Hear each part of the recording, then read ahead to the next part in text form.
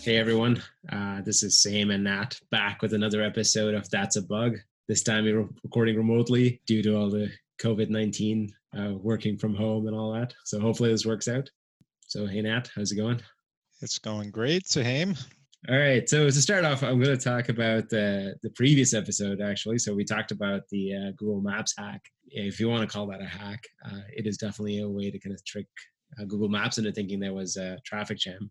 So we actually contacted the guy who did that, Simon Weckert, and he actually replied. The question we had for him, because Nat and I talked about it, we were wondering like how easy it was, and Nat, I think you mentioned that I'm sure that you were sure that it took him more than one or two tries to make this happen. Oh, for sure. Like the way that came together, is not a fluke. Yeah, so we asked him that, and I'm going to read out the email that Simon sent us. He said, "Yes, I have spent up to 1 hour in one spot, walking forward and backward in the street. The key is that I was trying to simulate stop and go traffic by running and stopping for a while, and therefore Google thought it must be a stop and go traffic jam." So an hour in one spot. So that would just be on one try. I guess he didn't answer the part where had lots of tries, but I would bet if he spent an hour in the road, I mean, he obviously wasn't doing this during rush hour either, because I like watching that video. He was during a quiet time, so it was in Berlin, right? Yes. So he would have found like 4 in the. Well, I guess it was daylight, so it would have been 5:30 in the morning, maybe if it was summer. It's pretty neat. I mean, we've all gone through the rabbit hole of trying to reproduce a bug and trying all kinds of things. And once you get to that, because you know that something is going to break, I've definitely spent hours. Yeah, he'd probably make a good tester. Yeah, exactly. Yeah, I mean, he did it for art, but it's what we do quite often for a living. I mean, he did too, but a different use case, I guess. Yeah, that's awesome that he replied. Okay, so for this episode, we're going to actually go back to 2007, which is a long time ago. So I talked about the podcast on a testing Slack group, and somebody suggested an Eve Online bug. Eve Online is an MMO, a massively multiplayer online game. I'm not sure if I get the acronym right, but so it's an online game. I've heard of this. It's pretty popular. It's still being played quite a bit. There was a bug where Windows boot.ini file got deleted as part of the installation of an expansion pack. The EVE Online community still jokes about it. So do you want to expand on that?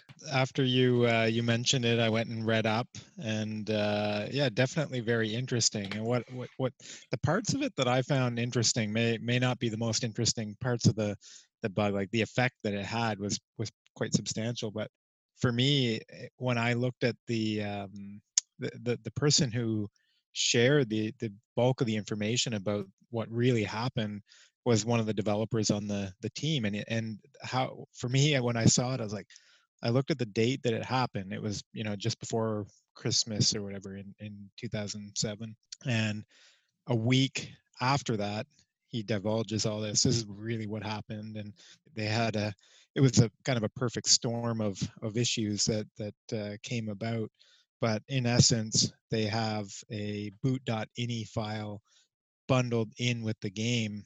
They were using their non-standard update installer or patch. I guess it was a patch tool that they used to release patches out to their to all the gamers out there. And it wasn't the one that they normally use, because they were trying to send out a bigger graphics package and they needed additional compression. And so anyway, so it was a non-standard tool. They had this boot ini file that was a part of their package, which is a bit of a flaw in their game, but it had been that way since the beginning. And then when they released it, I think the new tool, or the different patcher, was looking at the way that you stated each file that was being updated, and the way that it was expecting it was like a full path name, and they just put the same way that they normally did, the boot.ini in parenthesis. And for whatever reason, the difference made it so that they overwrote the boot.ini file, or deleted it, and it never came back to the right location. Therefore, the next time any developer, any gamer that applied the patch, got the upgrade. When they went to reboot, their computer was crippled. Yeah. It wouldn't boot up. So it would have been a big surprise. You know, night of gaming, great, shut down your computer. Then the next day you go to power up and you're like, oh. And this is back in 2007, so not everybody had smartphones. So you're like, and presumably you only have one computer in the house, and you reboot and can't reboot, and you don't know what the hell happened, right? So you get a you normally right now, if that happened to me, something like that happens to me, next thing I do is take out my phone or access some, like find another way to access the internet and Google this information and see what happened. So I think you said you posted up and there were some people. What did a couple of people in Reddit, I think you said, kind of shared their experience going through it? Because I didn't. This wasn't an issue that I was familiar with. I wasn't a gamer at this point in time. I had kind of retired from gaming. But you posted up on Reddit and some people shared their experience, didn't they? That's right. So the EVE Online community on Reddit, I posted there asking about it, how they were affected by it. Many of the people there, like there was one person I was talking to, his name is Simon on Reddit, and unfortunately I wasn't able to connect with him for recording, but he said feel free to share his story. He said he was so addicted to this game, and he was playing it all the time, and one day he couldn't get back into his computer, and he was so peeved for this. His partner at the time was also getting really mad at him for playing this game all the time, and he couldn't figure out what was going on either. And anyways, so did he think it was the game? No, he had no idea it was the game. He said his computer stopped working. Oh. But then his partner figured this out and went on the internet and the forums and everything, and actually ended up fixing the computer for him using a recovery CD, or like one of those Windows recovery CDs that most people had at the time. And this affected only Windows XP and not Windows Vista, from what I read. And I think, yeah, because it wouldn't have had the same boot file. It's kind of odd to me that the game also had a file named the same thing, but maybe there's a reason for that I don't know. But it makes it risky. Yeah, it was the developer who talked about it just said, it was he used the term legacy. It's the way it was always done. Like I think the game dates back from 2001 or whatever. So when they bundled in all the files for the game and everything, they for whatever reason they used the same file name. It was probably just accidental. And then the other thing that you could say, well, why doesn't Windows protect those things? Well, anyway, actually, this guy didn't blame Windows. He said it's not their fault. We are the developers. It's our job to make sure that we don't do anything stupid with these files. We know that they're not protected. And so he totally fessed up. He just said it was kind of yes, that was one of it led to it. The other thing he said is then they tested, they had dual boot machines. And so the game actually was installed on a drive, or a drive where the operating system wasn't installed. So it actually didn't cause the same effect in their test environment. So it's just kind of all these things kind of led to the issue. But can you imagine these days you install like an update for Facebook or an update for one of your apps on your phone, it just cripples your phone? Yeah. To me, it's also funny that the other people that on Reddit were talking about it, many of them actually were really mad at the game for just kind of destroying their computer and all these things. It was easily recoverable if you have a Windows recovery CD and you replace the file, but presumably you have to be a little bit tech savvy to do that. And some people said that at the time they were kind of mad at the game and said that they wouldn't play this game ever again. But they're in the EVE Online forum right now in 2020 and saying that, like, yeah, I'm still playing this game. Wow, these games are addictive. I remember, like, even before, like, this wasn't a game that I played, but I'll date myself a little bit here. In the really early days, so I would have been probably 13, 14, and we were dialing up into the local bulletin boards, and literally with a 2400 baud modem, and we'd dial in, and there was one in town here that had 8 lines, and so that meant 8 people could dial up to it, and you'd play these online games, and every time they would, I would do like one line at a time with a 2400 baud. Some of them had 14.4 or something like that, so it would fill up like a page at a time.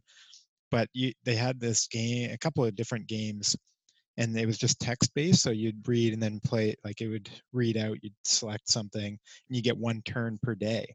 But can you, like, I remember even being addicted to that, and it was like the early day multiplayer game. Everybody would sign in, get their one turn a day, and there was one that was like Risk, but you'd only get one turn per day, so it would expand. It was like the game of Risk that lasted 40 days or 50 days or whatever.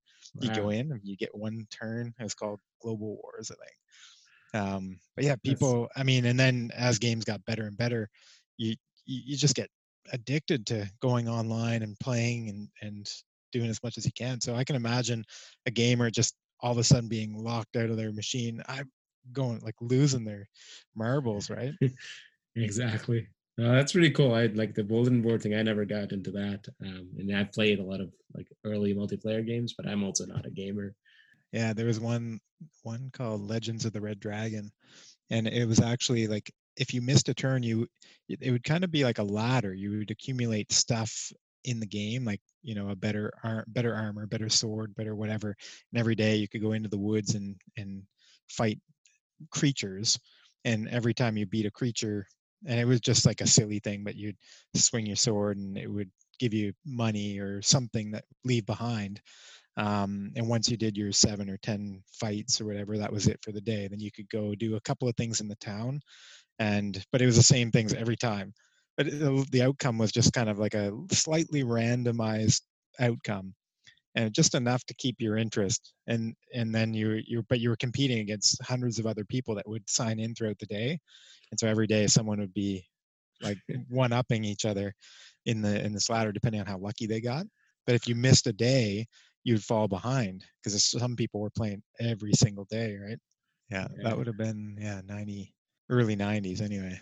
So back to this bug, let's say like so from then they've also said that they changed their testing practices in EVE Online, that they're now testing in various configurations. Yeah, which we've seen in other things too. Like anytime you see a bug that kind of missed and you realize, all right, I need to test in this type of configuration that you probably didn't think of. Yeah, that's right. They went to the more standard install.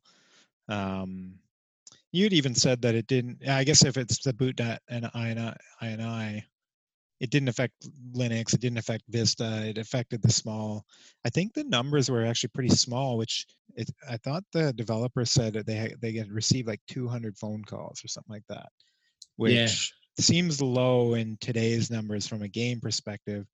But the fact that you see it, like people were referencing this, like that's as an inside joke to the gaming community, and that was, to me, if it only affected 200 people, how did this even really register? Like, Now I'm sure it affected a lot more people. I don't think people realized that this was the game affecting them. oh yeah, So maybe. because like you don't expect, like you're playing the game fine and everything is all good, and then like you said earlier, they shut down the computer and the next day it wouldn't turn on. Anyway, actually, one of the Reddit posts actually said that this person also had like a computer repair business, and it kind of gave them a lot of business from this bug. That's funny. Yeah, uh, it's a pretty easy fix too. yeah, I mean, it basically just removed one of the files. If I remember correctly, it wasn't uncommon if you would install a game, you'd sometimes change some of the settings in these files and the values. Like, this wouldn't have been the only game to make changes to this file. When you mentioned the issue and you just said boot.ini, I was like, oh, I remember issues with that. But this wasn't at all the bug that I because I recall other problems being caused by this, but this one was, clearly they deleted the file entirely and crippled a bunch of computers. But so I was a bit lost when I first started reading that description of the bug and the developer talking about it. I'm like, oh, this isn't the issues that I had remembered from that. Because and then I Googled more broadly and I couldn't find any other games or whatever where this occurred, but I'm sure there were. It was definitely one of the more interesting ones from a research perspective, getting to go back to 2007 and like, Oh yeah, that's how Windows worked. Oh yeah. Ooh. Yeah, definitely. Yeah, and also just going back to that time, I remember that it's a little different from now, like not having access to multiple internet connected machines.